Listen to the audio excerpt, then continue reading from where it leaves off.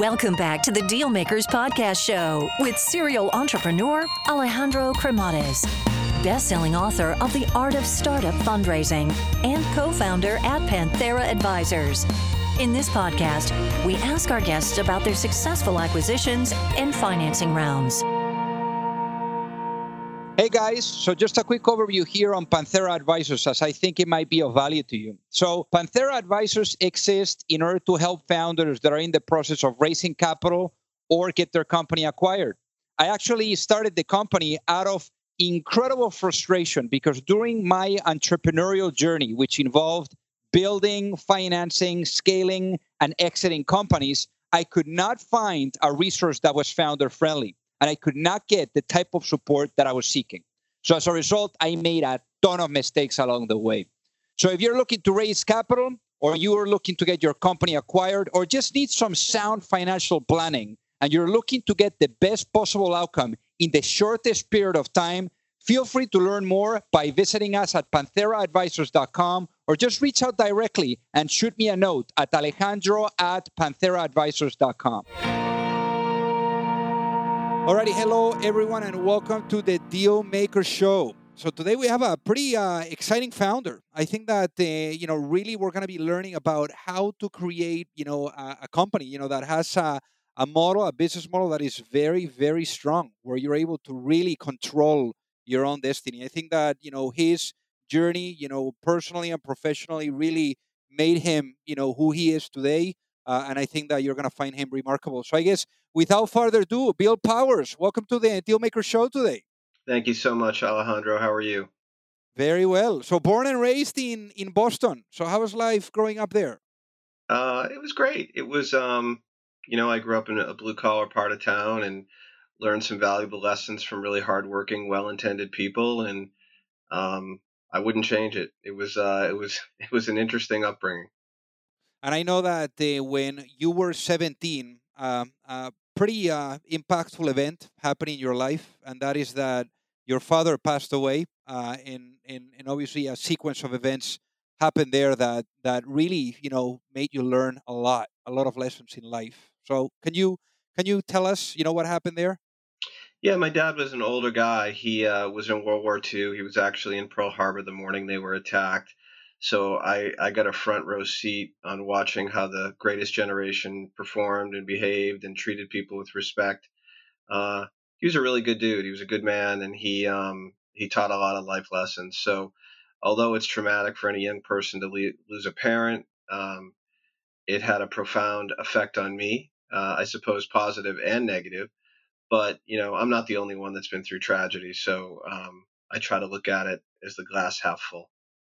Absolutely. And what were those big lessons that you take away or that you took away from your father? Growing up, I'm sure that he's when you have that type of accountability and responsibility after you've served in events like World War II. I mean, it's I'm sure it's remarkable what you were able to learn from him as well. Yeah, I'm a dad now. My son is 17, and I think about my dad a lot because of that. But a couple things that I noticed, and I talk about it today, particularly where we live in such a divisive, at times, unfortunately, polarized community. I've never heard him say a bad word about anybody. He was always very measured. He traditional Irish Catholic, growing up in Boston. Had a lot of dear friends from his war experience, and he's just one of those guys that just you know was polite, was a gentleman, was very fastidious in how he dressed and how he spoke to people, and I just think he was a model of really dignity, and he just conducted himself with such grace. That's Got it. some of the lessons I remember. And then how did you get into basketball?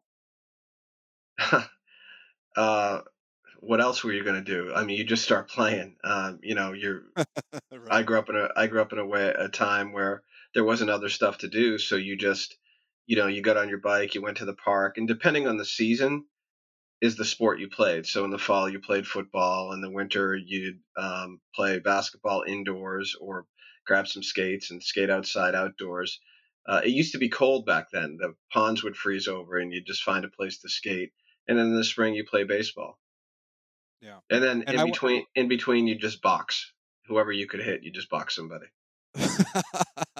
Oh my God, that sounds dangerous. That sounds dangerous, Bill. I'd like to also ask you because I know that after your dad passed away, I know that there was a sequence of events. For example, like losing the home, and I'm sure that that has also made you who you are today, and also dealing with uncertainty. Because I think that also being an entrepreneur is being able to be with uncertainty. So I guess what happened, during that sequence of events, and how would you say that it has made you who you are today? I would say that uncertainty is a good way to describe it. I mean, when you're a child and a parent passes, it's obviously shocking to anybody. Unfortunately, my parents really didn't prepare for what I would describe as life events, so we ended up in a challenging situation in terms of where we were going to live or where we would find a place to live. So that was pretty traumatic for me, and I think it caused me to grow up quickly. And I remember as a kid, I always had $20 hidden in my shoe or hidden in my bag or hidden in my wallet, just in case there was. Now $20 to me back then was a ton of money, but it always was, hey, how do we find, what if something happens? What do we do? And those lessons really stayed with me. Got it. Absolutely. Absolutely. So why nightclubs? Um, I don't know. It just kind of happened. I mean, I was in school. I started doing nightclub promotions and working the door of some nightclubs. And when I finished my schooling, I had an opportunity to work at and run some large nightclubs, and then I also had the opportunity to have my own. And when you're young and kind of silly and single, you're just making cash. You don't really think things through. I didn't have the opportunity to come from a childhood with a plan and two stable parents to say, okay, you're going to do well in school, then you're going to go to this college, then you're going to get an advanced degree. To me, it was, how are we going to pay the rent? So I think that's probably how I ended up in that situation. And I say that with a big smile on my face because it wasn't a bad thing. It was just all I knew. I hear you. I hear you. And then after this is when you started working for American Radio Sports and Westwood One. So what were your lessons? Perhaps like one lesson that you got from working at American Radio Sports, and then one lesson that you got from working at Westwood One. I think the lessons are the same. I think that, those were both sales positions. And I think that I learned actually that it's better to listen more than talk, and don't sell what you have. Try to find out what somebody needs. And I think those two scenarios allowed me to grow fairly quickly in terms of being a revenue producer or a salesperson. I had no intention of being a manager or growing or doing anything like that. I was just trying to make a living. But I would say the lessons to learn, to study, to be fearless, to be respectful, to work hard, that enabled me to start to develop a really strong sales career. Very cool. I mean, that's something that people typically don't really get. Especially I'm sure that there's a lot of people that are thinking about fundraising too, or selling, their product or the experience or whatever that is. But really, when you are able to do what you just mentioned, which is to a certain degree fulfilling concerns, is where you're really able to take the closing rate to the next level. So I love that you touched on that. Yeah, I So think though, and when you talk about closing rate, Alejandro, I think it's important that you know, there are salespeople and sales programs that talk about volume, and certainly I think that has value. But as a salesperson, if you do your research and you're targeting the appropriate customers, and not being afraid to get to the decision makers, it really doesn't become against it. It doesn't end up being about closing rate. It's actually communicating with people where you can develop meaningful partnerships to help solve a problem. And I find it much more rewarding to spend time there than just calling people out of the blue. And is there like typically like when you were talking about like finding what people need? I mean, is there like a typical process that you've seen that it works when you're like engaging with someone and communicating with someone, especially for the folks that are listening? Yeah, I think it's different now. It would be very easy for me to say what you should do. I mean, I'm now an older guy, I've been through some things, So I think there's two answers to that question. One would be, as a young salesperson, don't waste your time dealing with people who can only say no. So in other words, if somebody's the middle manager of some division of a company, they don't have the ability to say yes to whatever program you're representing. So don't waste time there and thinking that you're going to do a good job. I would highly recommend a book called Strategic Selling by Miller Hyman. I think what's more important is getting to a decision maker out of the gate and ask them to direct you to the right people. So when I was coming up, I used to get on the phone early or late at night because typically CEOs or chairmen of companies or real decision makers would end up being in their office early without distractions or in their office late without distractions, and you could get to the people, you could get to the right people and have a conversation. And what I found was, as a young person, those senior executives would give me the time of day more often than not because they realized that I was hustling and understood their schedule. In terms of what I do now, I would say that we have definitely a recipe at Cambridge Mobile Telematics that everybody follows. It's more of a team selling, strategic selling approach. We don't want to talk about an account if we're talking to people who can only say no and can't say yes. And I think also when you have people who are able to collaborate and share in a team environment, everybody wins. Absolutely. Absolutely. And then after your experience with Westwood One, then you started at traffic.com. And obviously, traffic.com had quite an impact for you, I mean, in your professional career as well. And you were there for quite a bit, for almost 8 years. So what were you guys doing there at traffic.com, and what was exactly your role? So one of my mentors, this was interesting. I was doing quite well at Westwood One, and one of my mentors, a gentleman named Al McGowan, reached out to me and said, "I need you to meet me at this venture capital office in Boston." It was actually Bessemer in their old office building. It was an old house, and he said, "I can't tell you what we." It was an unbelievable pitch. He said, "I can't tell you what we're doing. We only have funding for 6 months, and you need to take a 50% cut in pay." And I didn't have any children at the time, so I said, "Okay, that sounds good," because I knew I wanted to get into a high risk, high reward environment. And at that point, I thought venture capital was the coolest thing in the world. And so I signed up for that. I was employee number 5 at traffic.com, and we really grew. The business was the largest private public partnership. It was with the United States DOT, and we would give traffic information and sell advertising units against that on radio, television, and one of the first mobile phone platforms. Ironically, we survived the 2000 or the burst, the bubble, but then post 9/11, it became under the Department of Homeland Defense to help cities with evacuation and things of that nature. Yeah, we ended up going public and then selling it to Navtech, the mapping company, and then Navtech subsequently sold to Nokia, the phone maker. And I'm sure that this for you as well was super helpful to see what the full cycle of a company looks like, no? It was very helpful. It was rewarding. It was humbling. Yeah, I learned a lot. Really good lessons and really bad lessons. I learned a lot though. So what is the top good lesson and the top bad lesson that you took away with you?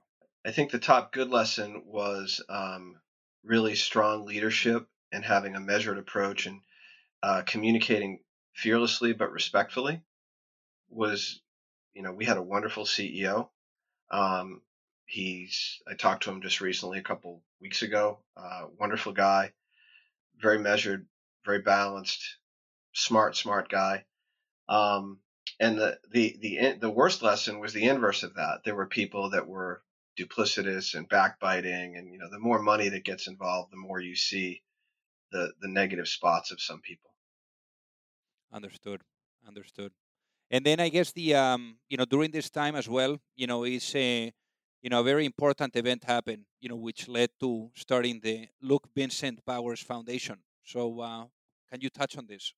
Yeah, it's very kind of you to bring that up, Alejandro. In 2000, my wife and I lost our first son, Luke. We had a very normal pregnancy and went in to deliver Luke at a Boston teaching hospital. Luke died during delivery, and later it became clear through various publications there were 6 documented preventable errors that occurred, which led to his death. Unfortunately, my wife at the time also nearly died. She became very ill, and she had, I think, probably 7 life-saving surgeries. She was in a coma for well over a month. And it was a very interesting time for me because I spent a month literally in the hospital with my son in the morgue and my wife in a coma. And that definitely shapes perspective. 100%, 100%. So I guess how would you say that that shaped your perspective and also the way that you look at life? Because I mean, obviously, when these types of events happen, everything is altered. Well, I will say that it's not like a Hallmark movie. So when somebody comes up from a coma, they don't just wake up and there's, choirs of angels singing and everybody cries and then they drive home. It's very painful to watch. Um, for me, I would also like to say I wish I wish I came out of it quickly, but for a fair amount of time, I struggled with and still struggle with PTSD and having I was very angry at the time, very confused because on one hand our son had died, and on the other hand I literally had to help my wife with the most basic of human tasks. So it was a really hard time. I would say that I came out of that through a lot of therapy and a lot of prayer. And then that's when I turned the corner and started to feel really empowered about giving back and helping and making a difference. And so we started the foundation. We work with the teaching hospital in Boston for an annual lecture series. I've done a lot of public speaking for healthcare improvement in terms of um, what residents and doctors and others should be going through. The old standard of hospitals is if you're not awake for 25 hours and it's not us against the world, you're weak. And when delivering children and delivering a life, you should probably be a little more measured than that. That feels a bit reckless to me. So that's the type of stuff we try to do. And I'll say it. I say this quite often. I'm not okay with what happened, but I wouldn't change anything. We have a beautiful son, Lorenzo, who's now 17, who is absolutely the joy and light of my life, and he is just a wonderful kid. And obviously, Lorenzo, what a wonderful name. I'm a little bit biased because I'm Spanish, but good, Yeah, good so choice, good so choice. I'm Italian, Irish, Spanish, and German, and my middle name is actually Vincent Vincenzo. So we were going to go with Lorenzo Vincenzo, but my last name is Powers, so it kind of fell flat. So I get it. I get it. he's Lorenzo William. So I know that now fast forwarding to your latest chapter. I mean, obviously, here's the time where you brought your own business to life. So I know that there was a time where you were approached in 2010 by a private equity friend, and that obviously led to a certain of events that got you where you are today. So what happened there? So I had left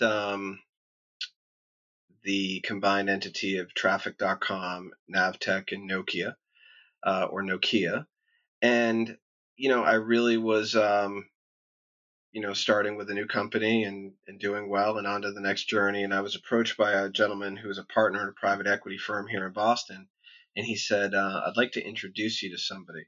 Um, and I met my 2 business partners, Dr. Hari Balakrishnan and Dr. Sam Madden, who are both tenured professors at MIT. Hari is one of the world's leading experts in mobile sensing, and Sam is one of the world's leading experts in artificial intelligence and big data processing. We we really hit it off, and they asked me to join as their partner and be the CEO. I often chuckle when I hear that because it was the CEO of nothing. It was literally a couple of grad students uh, working with the university, developing code. They had done a research project at MIT called Cartel, which was car telematics. This was back pre 2010. Motorola Razors and smartphones were not as omnipresent as they are today, that's for sure. so they had these really interesting ideas, and I really enjoyed them. They're just really nice, wonderful people, and it felt like a good fit. So then what happened next? I mean, what were the next steps to really bring this to life, and what has been that journey so far? Yeah, so they asked me to join as their CEO, and we had laptops and people sitting on milk crates, and nobody making any money, and just developing code and having conversations with people. Early on, we decided not to raise any venture funding for a variety of reasons. Probably the biggest, which is we really weren't sure where the business was going, and to raise money just based on our team and giving up control probably didn't make sense at the time. So we felt really good about where we were going, but not really sure where that journey was taking us, if that makes any sense. So we Got it. raised the National Science Foundation grant, which was brilliant. I would encourage all young entrepreneurs to look into that. I put up a personal credit facility, and off to the races we went. Probably 7 to 10 months after that, we negotiated a $500,000 pilot with one of the largest auto insurance companies in the world, and to help them solve this notion or this problem of insurance-based telematics on the smartphone. Um, And to Fast that forward, point, like what ended up being the business model, so that the people listening get it, of so Cambridge Mobile Telematics? it was a SaaS. It's a SaaS model. So we record driving behavior on smartphones. It is an opt-in model. We do rewards for good driving, and we receive a fee from our insurance partners or automotive partners or our wireless partners, um, which is a monthly recurring revenue service fee. And we're Got it. currently operate we're currently operating in 25 countries around the world with close to 40 customers. And everything started with a 500,000 contract. Is that right? Well, it actually started before that, but yeah, that was the first. That was the first revenue. Of course. I mean, the first good validation, no? I mean, not bad, Yeah, I not mean, but bad. to be So, fair, uh, that was a pilot, so that could have gone yeah, south in a hurry. We've been very lucky and very fortunate. We've been very lucky and very fortunate along the way. I mean, this is. I always feel uncomfortable talking about this because you say the words and it sounds easy, but there was and continues to be many sleepless evenings. got it. I mean, maybe like one sleepless evening that ended up, you ended up making a decision, and that ended up being a good choice that maybe you can share with us. Yeah, I think along the way, Hari and I in particular really focused on keep getting to the next milestone and keep maintaining control. Um, I think the biggest thing we've always done is we're really customer centric, and we communicate a lot with our customers. And that trust has been built over the last decade, which is really remarkable to witness and continues today. And if you fast forward to what's happening today with these uncertain times, our business is thriving, and our relationship with our customers has gotten even deeper. Got it. I mean, I would like to, if you could like describe to, especially to the listeners, what does it look like when you remove the who is right and you really embrace the human relationships, and you do that with big customers? Like, what does that look like? Um, well, I think I can only speak through my lens, but what it looks like is, the person that you're talking with or trying to solve a problem for or negotiating with, that person is typically dealing with the same issues you are, whether it's in the middle of a global pandemic or a sick child or a problem with an employee at work.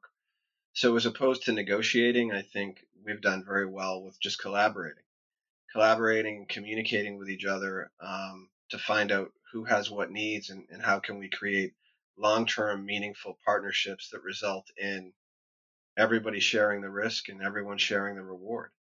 And we're in a position as an organization because we've maintained financial and physical control of our organization that we can be creative in any deal we strike.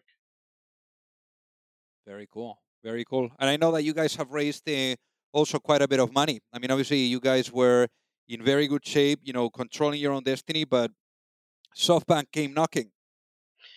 Yeah, I mean, I expected this topic to come up, Alejandro. So let me say that Go ahead. I want to make sure that everyone who hears this understands. Um, in spite of what you might read, SoftBank is a fantastic business partner. We were not raising money. We did not have a banker. We've never had any debt. We've never had any concern like, oh my goodness, we need to go raise money. We were just growing organically, and quite frankly, happy to do so. Because our profile was increasing, many large private equity firms or growth equity firms came knocking and wanted to talk. And I'm very proud to say we talked to all of them and met with some of them. Whether it was a small VC or even an investment banker. We talked to everybody because it was an opportunity for me to feed my intellectual curiosity and learn along the way. And when we learned, we got better for the next conversation. So we were introduced to our partners at SoftBank through a mutual connection, a professor friend of one of my business partners. And the process went very quickly. And we had received three term sheets throughout the process. But term sheets is probably not the right word. What a deal would look like, indication of interest type thing throughout the process. And SoftBank was, depending on how you look at discounted things, the second or the third highest valuation we received. They were not the highest. And so what I try to stress to people is everybody sees the headline of 500 million, but 500 million was really just a result of the growth and the stability and the revenue our company had at the time. SoftBank is a true minority investor. They are a fantastic business partner. And for those who aren't familiar with SoftBank or the Vision Fund, beyond the headlines, they have this group called the Operating Group. And the Operating Group's sole purpose is to support companies and entrepreneurs and founders. And they connect you with other folks within the SoftBank ecosystem or even outside the SoftBank ecosystem. So it could be government affairs, it could be countries, it could be rideshare, it could be shipping companies. I mean, there's so many things that we've used them. They've been so helpful for. You can probably hear in my voice, I tend to get a little bit protective of that because I'm sure if you asked our partners at SoftBank, do they have some things they'd like to do over? Yeah, probably. But that's their answer to give. I can just tell you my experience has been uh, really unbelievably collaborative. Got it. Got it. And let me ask you this: if let's say if you were going to sleep tonight, Bill, and it's a unbelievable snooze. I mean, you wake up in 5 years, and you wake up in a world. I mean, unbelievable snooze, right? And you wake up in 5 years, and you wake up in a world where the vision of Cambridge Mobile Telematics is completely realized. What does that look like? So I think one of the reasons that we started our company and uh, really why SoftBank had an interest in us and what our vision has always been was to somehow power this future of mobility. So if you look what's happening today, 2 years ago, 3 years ago, or 5 years from now, I think you need to look at it very holistically as a continuum. And more people are going to be transported in different ways. More people are going to be moving around um, themselves or product or services differently than they do now. Whether it's autonomous driving, we're agnostic to the data source. So it could be a phone, it could be one of our IoT devices, it could be the information from the vehicle. Quite frankly, it could be something that we haven't thought about yet, an autonomous driving. The thing with autonomous driving is those intelligent vehicles are perfectly capable of communicating and driving. The problem with autonomous driving is there's other human beings on the road, and human beings are flawed and unpredictable. So we believe that our intelligence 5 years from now will be at the center of that future or reality of mobility. Mm. Very interesting. And obviously, I mean, now it's been a remarkable journey with the business, and I'm sure that there's always lessons. But I'm guessing if you had the opportunity to go back in time, and obviously, like it's impossible to do this, but if you had the opportunity to go back in time and have a chat with your younger self, with that younger Bill that perhaps is thinking about launching a business, what would be that one piece of business advice that you would give to yourself before launching a business, and why, knowing what you know now? That's a great question. I would say, don't be as angry. Shut up and listen more. Got it. Wow. I love that. I love that. I love that. So, Bill, thank you so much for being on the Deal Maker Show today. Thank you, Alejandro. It was great to meet you. If you like the show, make sure that you hit that subscribe button. If you could leave a review as well, that would be fantastic. And if you got any value, either from this episode or from the show itself, share it with a friend. Perhaps they also appreciate it. So also remember that if you need any help, whether it is with your fundraising efforts or with selling your business, you can reach me at alejandro@pantheraadvisors.com. You've reached the end of another episode of the Deal Makers Podcast. For free resources and materials, head over to alejandrocremades.com. Thank you for listening, and see you at the next episode.